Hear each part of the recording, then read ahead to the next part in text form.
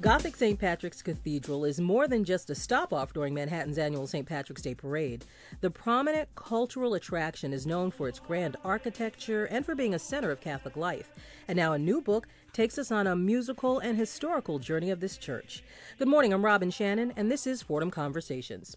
Today I'm speaking with Salvatore Basil, author of Fifth Avenue Famous, the extraordinary story of music at St. Patrick's Cathedral. Salvatore, welcome. Thank you very much for having me, Robin. Now, the St. Patrick's Cathedral that we know of today, the one that takes up that whole block, the whole New York City block, isn't really the original church, correct? Not at all. Not so at all. What happened to the original building, and why did the church have to move to Fifth Avenue? At the time, the early mid-19th century, St. Patrick's Cathedral was down on Mott Street, Mott and Spring and Mulberry. It took up that entire block, but then again, downtown, that's a much smaller block. That was, in its day, a very impressive structure. It had been dedicated around 1815 and then enlarged in the 1830s, and it had received its final form by the mid-19th century. But Bishop John Hughes, at the time, wanted something more prominent. Catholicism in the city was not a very popular thing. There was a lot of backlash against it. And he was famed for being quite a feisty fellow. Mm-hmm. And he had also purchased a block of land on Upper Fifth Avenue. At that time, that was way out of town. No one bothered to go there, really. This was at 50th Street and Fifth Avenue. Well, they were originally intending that it would be a graveyard, but it turned out that there was so little topsoil and so much bedrock that it was impossible to dig graves. So they thought, we need another use for this block, and the church. The bishop, yes, and so let's build a cathedral, and they did. As it happened, by the time that it was ready to be dedicated, the city had moved up to meet it, and many of the Protestant churches in town. Now, I can't absolutely swear this, but right. Suddenly many of the Protestant churches in town had built their own churches right on that same area. A little competition. Yeah, just a bit. Mm-hmm. So that the old cathedral is still there. It is St. Patrick's Old Cathedral. It is now a parish church rather than a cathedral. But it's still a very lively parish. It has a beautiful organ that was installed in 1869, and it can still be operated by cranking the bellows. Oh, wow. Yeah. Now, Salvatore, what drew you to write Fifth Avenue Famous, and how did you decide to focus on the musical history of St. Patrick's Cathedral? Well, I'm a musician by trade. I've worked at St. Patrick's for the last 12 years as a cantor and in the choir. Mm-hmm.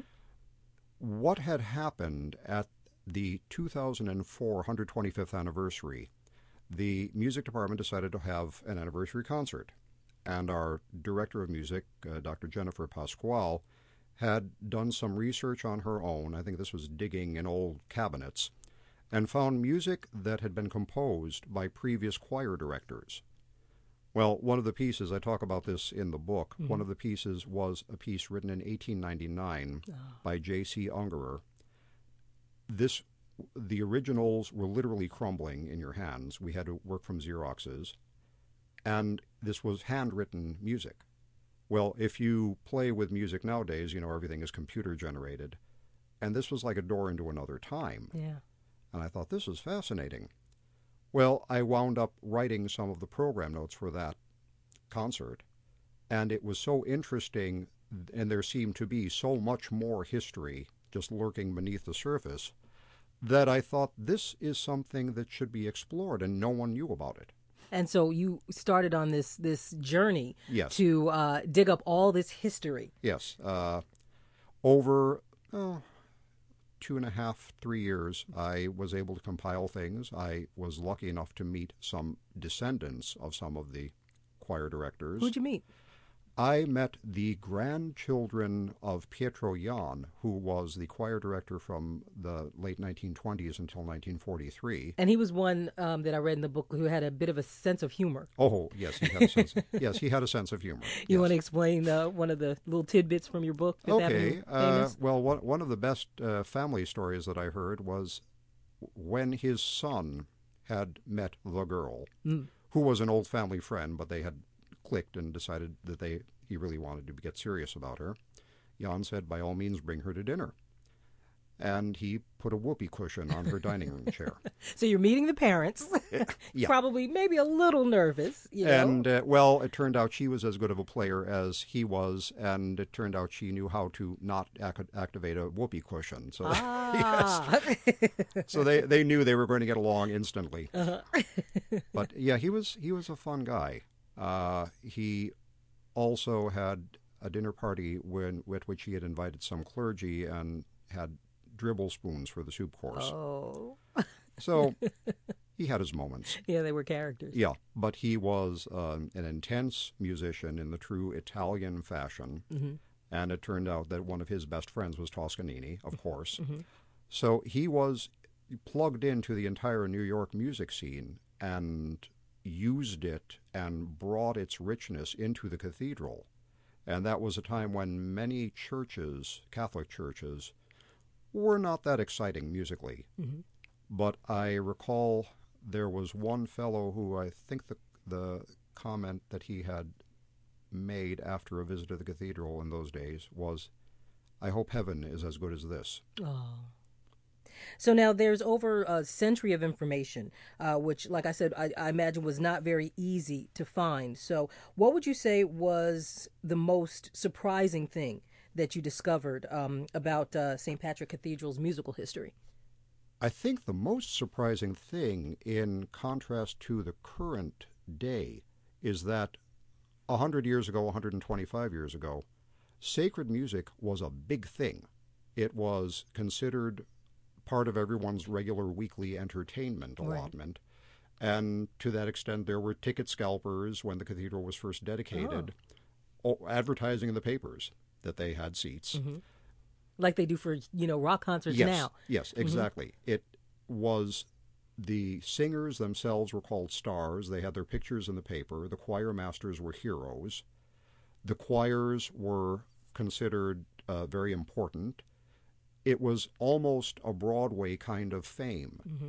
And it's fascinating that it worked in that way, because nowadays you can be a member of a church choir, you can be a soloist in a church choir, and nobody knows this. Right.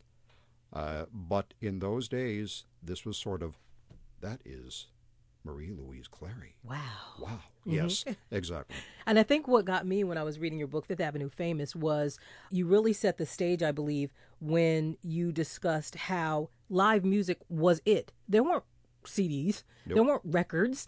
The spiritual side of it was great, but there was also that entertainment value that you were talking about in your book. And people were, I'm not going to say shameless about it, but they were completely open about it, that they loved listening to live music because they didn't get that anywhere else. Mm-hmm. They got that in concert halls, or they got that at church or in synagogues. What do you think changed over the years? Was it the attitude of the people or the change in the music? All of the above, perhaps. Mm-hmm. I think that when recorded music, radio, and television came onto the scene, it was less important for people. I'm putting religious ideas aside here for a second. If you wanted to go and hear music, the person who in 1900 would be searching out a great church choir might just have a recording to play. Mm-hmm. Or there would be more choral societies to listen to. There were a lot of choral societies back in the olden days, but many of them were not very good at all, so people stayed away to some extent. Mm-hmm. So there was that, and the fact that with broadcast music free, with recorded music cheap, plentiful, and good to listen to, I think that the necessity for live music coming out of a choir loft was less the case. Mm-hmm. This has spilled into many churches nowadays, which some of them use canned music as accompaniments, pre-recorded things. Right. I'm told about... For the entertainment value. For the entertainment value, and there are hymnals which operate on screens as if they're karaoke. Mm-hmm. So I've never seen one, but I've heard about this, and I didn't believe it. I thought people were joking with me, but turns out that's the case. Yeah. And there was this there was a challenge at one point between the entertainment value of the music in the early beginnings of St. Patrick's Cathedral and the more spiritual aspect. Oh, You want to talk about that? Absolutely. This was sort of the big bang in Catholic music. This happened at the end of 1903. The Pope Pius X, who had been installed that year, had a problem with the entertainment value of Catholic music being too entertaining. Mm-hmm. And indeed, in Italy, there were many choirs that would just slap operatic numbers into the loft without even changing the words, and they'd say, "Great, that's church, it's music, it's pretty." Well, some of it was correct, and some of it is not, since opera is not church. Right. There's a spiritual component that's lacking. Yes, yes. There was one point where the Pope mentioned at one Mass hearing a duet from an opera, but in the opera it takes place between two Druid priestesses. Mm-hmm. So I think he had a problem with that. What was the opera? Norma. Mm-hmm. So he, when he was settled, wrote what is called a motu proprio, which is a papal document that is his own choice. And this was stating that from henceforth, Catholic music would have to be more suitable to the Catholic service. And as far as he was concerned, because musicians were ministers, that meant that women could no longer take part in the music. Mm-hmm. So most of the year of 1904 was a hail of headlines. This is the environment that was generated back then, that this could create headlines. There's a photo of the Easter Parade, 1904, but if you look in the background, it was taken in front of St. Patrick's, you see crowds pressing in at the door because that day was a zoo in the cathedral, because everyone was assuming this is the last time that you'll ever hear women at the cathedral in a major holiday. Mm-hmm. They were right. There were reporters sneaking up to the choir loft to see if women were crying. And they didn't see much of anything. Well, it was just a crowd, mm-hmm. just a huge crowd. And the idea that there was this sort of huge attention, it was an uncomfortable attention because a lot of musicians don't bargain for that. Mm-hmm. But it was a tough time because personally I can see where the Pope had a point. Right. Scripturally, mm-hmm. But then again, throwing out an entire gender. It changed the music. Oh, it changed it hugely. There are people who say that the music didn't really recover from that as far as the quality of the work that was done for about 10 to 20 years, because they had to rebuild entirely using boy choristers, boy sopranos, and they had to train them, and there wasn't all that much of a tradition of that in New York City. So, and Salvatore, you say in your book, Fifth Avenue Famous, which I found was funny, sometimes the heads of the choir would actually have to go and get the young boys who were outside, like rustling around and yes. wrestling around and having a good time, and then drag them in so that they could, sing like angels. Yes, I only heard of that happening at Protestant churches, so I don't know if that was the case at Catholic churches. He says that with a little grin. Yeah.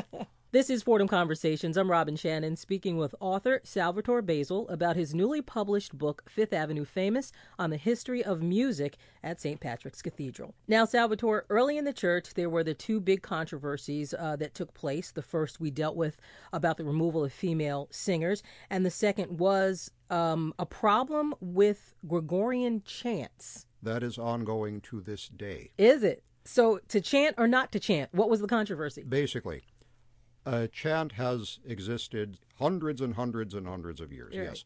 It has always been a very approved, very recommended form of music for a worship service.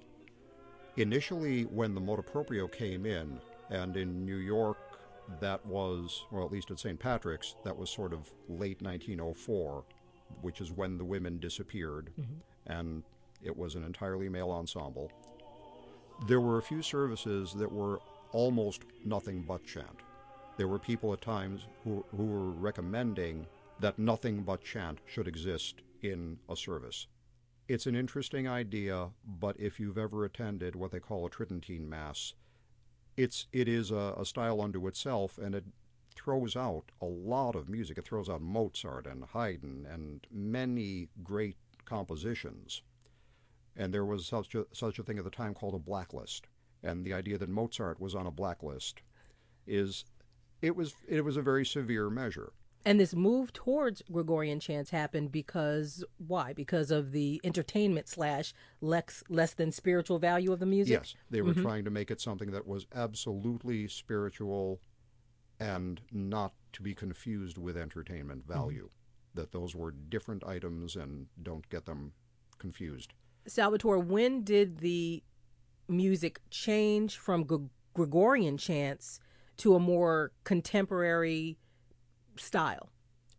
That started, I'd say, actually the 1910s, 1920s. You began to get composers like Pietro Jan, who was instantly popular with his music because it was very melodic, very listenable. It observed the requirements of the church, but it was bringing in, well, what I call the pleasure of voices. And that began to get its own momentum by the time that Jan was at the cathedral in the 20s and 30s. Because he headed up the music department. He was using a great deal of his own music, and absolutely no one was complaining because it's wonderful music. And that had given impetus to many other people to think in that sense.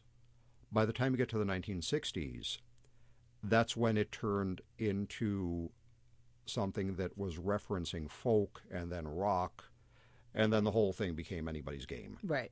All over again. All over again, yeah. There was not, because the church was stricter about certain things in the 20s, the early part of the century, you weren't getting references to popular music, but you were getting them in the later part of the century. And now you're saying there is a move in St. Patrick's Cathedral to more Gregorian chants. You're learning more about them. You're incorporating them in the music? We are incorporating them. It isn't that we're replacing specific numbers with Gregorian chant. It's that we're adding them into the service. Things that might have been spoken will now be chanted. That adds, I think it adds a lot of dimension. I think it adds a lot of beauty. And it's, from a musician standpoint, it's a great part of your education. And do you have a favorite memory from your experience as a choir member? There have been intense memories that have not been happy memories, but have been necessary memories in the wake of 9/11. I remember being the cantor for what they call the Month's Mind Mass, which was 1 month after October 11th.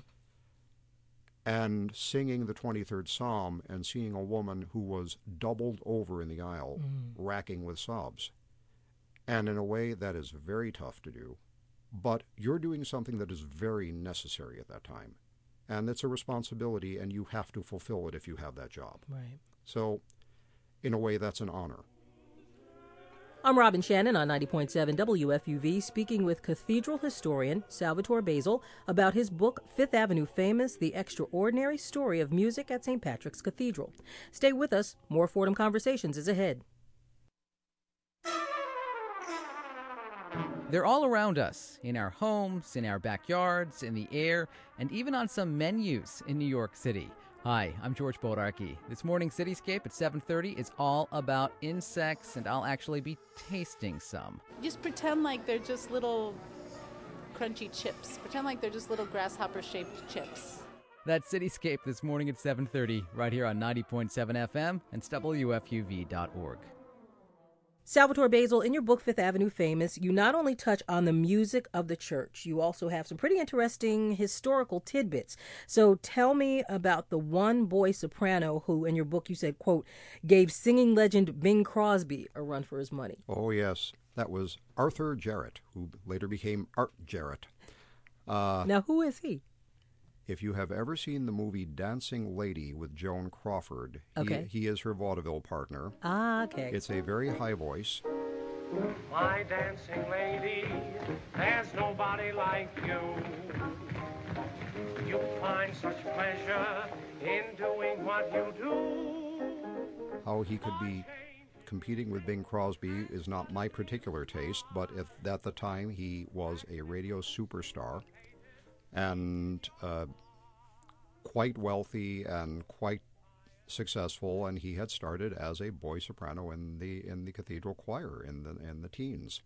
And you also mentioned a choir boy who grew up to become the head of a crime ring. Yes, this was a liability for Pietro Jan. At the time, he was Who was the choir master at the time? Who was the choir master. He was conducting at St. Francis Xavier, and one of his choir boys, later, not too much later, decided to form a ring that would use taxi cabs to get quickly to and from robberies. Oh, wow. And then on the witness stand, he tried to protest that he had started out as a good guy and pointed out that he had been in the St. Francis choir.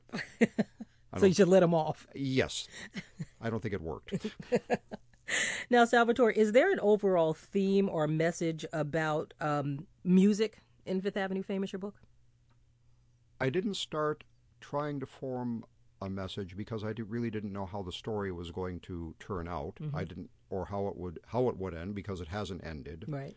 In fact, at the end of the book, I simply refer to the last chapter as epilogue, because there isn't an epilogue, and it's impossible to say what will happen in an ongoing institution. I think if there is a message, it's that everything changes, and the only thing constant is what is the old French phrase? The only thing that is constant is change. It is astonishing because the same things that would happen nowadays happened in 1900 or in 1880 or in 1860. It's in a way it's very well. The idea of actually, I'm going back to the old cathedral. One of the very first monster benefits ever held as a star-studded concert that would raise money for a worthy cause at Old St. Patrick's Cathedral in 1826 was something called the Orphans' Benefit. This was to raise money for the orphan asylum. And the very first Italian opera company had come to New York for a season, and there was the star soprano, Maria Malibran, who agreed to sing a benefit concert at the cathedral in order to raise money. Well, this was an automatic draw. At the time, however, the cathedral choir was made up of men who did not believe that they should be forced to do things like read music. Well, it turned out that what she had to sing was music that was beyond their scope, and they bowed out of the concert. And because they bowed out of the concert, they were not offered free tickets to the concert. And because they were not offered free tickets to the concert, the entire choir resigned as in a group. And this was a month of back and forth in the newspapers. I guess New York didn't have that much to talk about in those days. But they came back at the end of that time and were absolutely firm in their belief that they had done nothing wrong, and that the trustees were firm in their belief that they had done nothing wrong. There lies the controversy. Yes. And the fact that this happened almost 200 years ago is kind of comforting when you think about it, to know that everyone's egos are exactly the same. So, Salvatore, St. Patrick's Cathedral is a New York landmark. It's a cultural institution in addition to being a house of worship. So how did these various roles develop? I think that the second it opened, it was all of those things, because... Open on Fifth Avenue. Yeah. At that time, that was the largest house of worship in America, which impressed people greatly. It's funny, we're used to skyscrapers as a matter of course, but at that time, New York really had buildings that were 1879. Church steeples were kind of it for great structures. A building tended to be 6 stories. It wasn't until the 1880s, when they began elevator architecture, as they called it, that we began to get skyscrapers. Because who wanted to walk up all those steps? Exactly. So this was very impressive. And not only was it impressive, but they had opened it with a great ceremony, and this was so attractive to so many people. Now, William F. Pesher, who was the director of music at the time, had decided that he wanted a big choir with a big sound. He worked at that assiduously, and in a sense, he was offering what a lot of choir masters in New York were not offering. He was offering big music, and a lot of Sundays, regular Sundays, would be with an orchestra. This was an amazing thing to many people. So it became instantly popular. That was one of the reasons. The music helped. The structure helped. You had Archbishop McCloskey, who was, Cardinal McCloskey. By that time he was cardinal, definitely. And he was a draw. So it was simply something that was, call it preordained success. Mm-hmm. And it had really never changed after that point. St. Patrick's Cathedral has a special connection to Fordham University here in the Bronx. Can you share what that is with us? Well, I know you have the old altar, for one thing. Yeah, that's what I'm talking about. And I've never seen it. And now that I'm up here, maybe I should take a look. Yeah, yes. Why not? Walk all over there. Now, Salvatore, let's talk a little about you. You're not only an author, you are, as you stated earlier, part of St. Patrick's Choir. So how did this develop? This happened, this happened in the wake of a tragedy, which was the death, Christmas morning, 1997, of John Michael Caprio, the music director. At that time, they had in the choir a bass soloist, John Calvin West, who was not only a singer, but a conductor. And he had been moved into the position of interim music director. They were planning a concert, and John realized as 1998 started that he was going to be busy waving a stick rather than being able to sing, and he needed a substitute quickly. And a friend of his recommended me. I went in to meet him. I had the shortest audition of my life, bless him, 6 bars of music, at which he just said, "Oh, you'll be fine." Would you like to share what you sang? Absolutely not. I thought you were going to say absolutely. No, of course this is not. radio. That would have been awesome. No, it was part of the Mozart Requiem. I'll say that much. Mm-hmm. But we had enjoyed working together. He asked me to stay on for Holy Week. And then as the season was beginning, the new season, he asked me if I'd come aboard. And I was delighted. And I've been there ever since. So now, what does the role and responsibility of being this historian, this keeper of Catholic history, Catholic musical history, what does that mean to you? It's fascinating that the cathedral did have an archivist. And he did write a history of the cathedral. This was the cathedral itself. But not being a musician, there were things that he did not notice that would be links. It works better for a musician to be that kind of historian, to do that kind of looking, than it does for a regular archivist who might not be musical and might not say, "Oh, him, I know what he did." Mm-hmm. So, and I would also think that there would be a fear, as you stated earlier, that musical copy you had was breaking up and tearing. Mm-hmm. That if that happened with a number of musical pieces or a number of newspaper articles about St. Patrick's Cathedral, that the history would be gone. This is something which I'm going to assume this is every historian, every archivist in any field, any place. I remember being told there was a period where the cathedral had a number of choir directors in a row. And I remember hearing that at one point the choir loft was being cleared of cases of old music. Mm. And at the time... And by cleared, you mean gotten rid of? Garbage. Oh, wow. At the time it didn't register with me, but in the light of what I've done nowadays, that makes me sweat because I think, what went? Yeah, what did I miss? Mm-hmm. Are you going to continue with adding on to the history of St. Patrick's? Well, as long as they'll let me into the back doors, yes. So, Salvatore, you are an author, an actor, a historian, choir member, singer, and what's next for you? Well, I'm going to be a book signer. Okay. Okay. That would be June 8th, which is a couple Tuesdays from now at 6 p.m. at Barnes & Noble, 5th Avenue and 46th Street. Mm-hmm. I'll be there with a quartet from the cathedral. Oh. We will be singing, so you'll have to come if you wanted to hear some music. Thank you so much. Thank you. My thanks to cathedral historian Salvatore Basil. His new book, Fifth Avenue Famous, The Extraordinary Story of Music at St. Patrick's Cathedral, was just released by Fordham Press. This has been Fordham Conversations on 90.7 WFUV. Next week, Mary Wilson will be your host. You can hear Fordham Conversations every Saturday at 7 a.m. You can also friend us on Facebook, follow us on Twitter, and catch up on past shows with our weekly podcast. Stay with us. George Bodarky and Cityscape are next on WFUV. For Fordham Conversations, I'm Robin Shannon.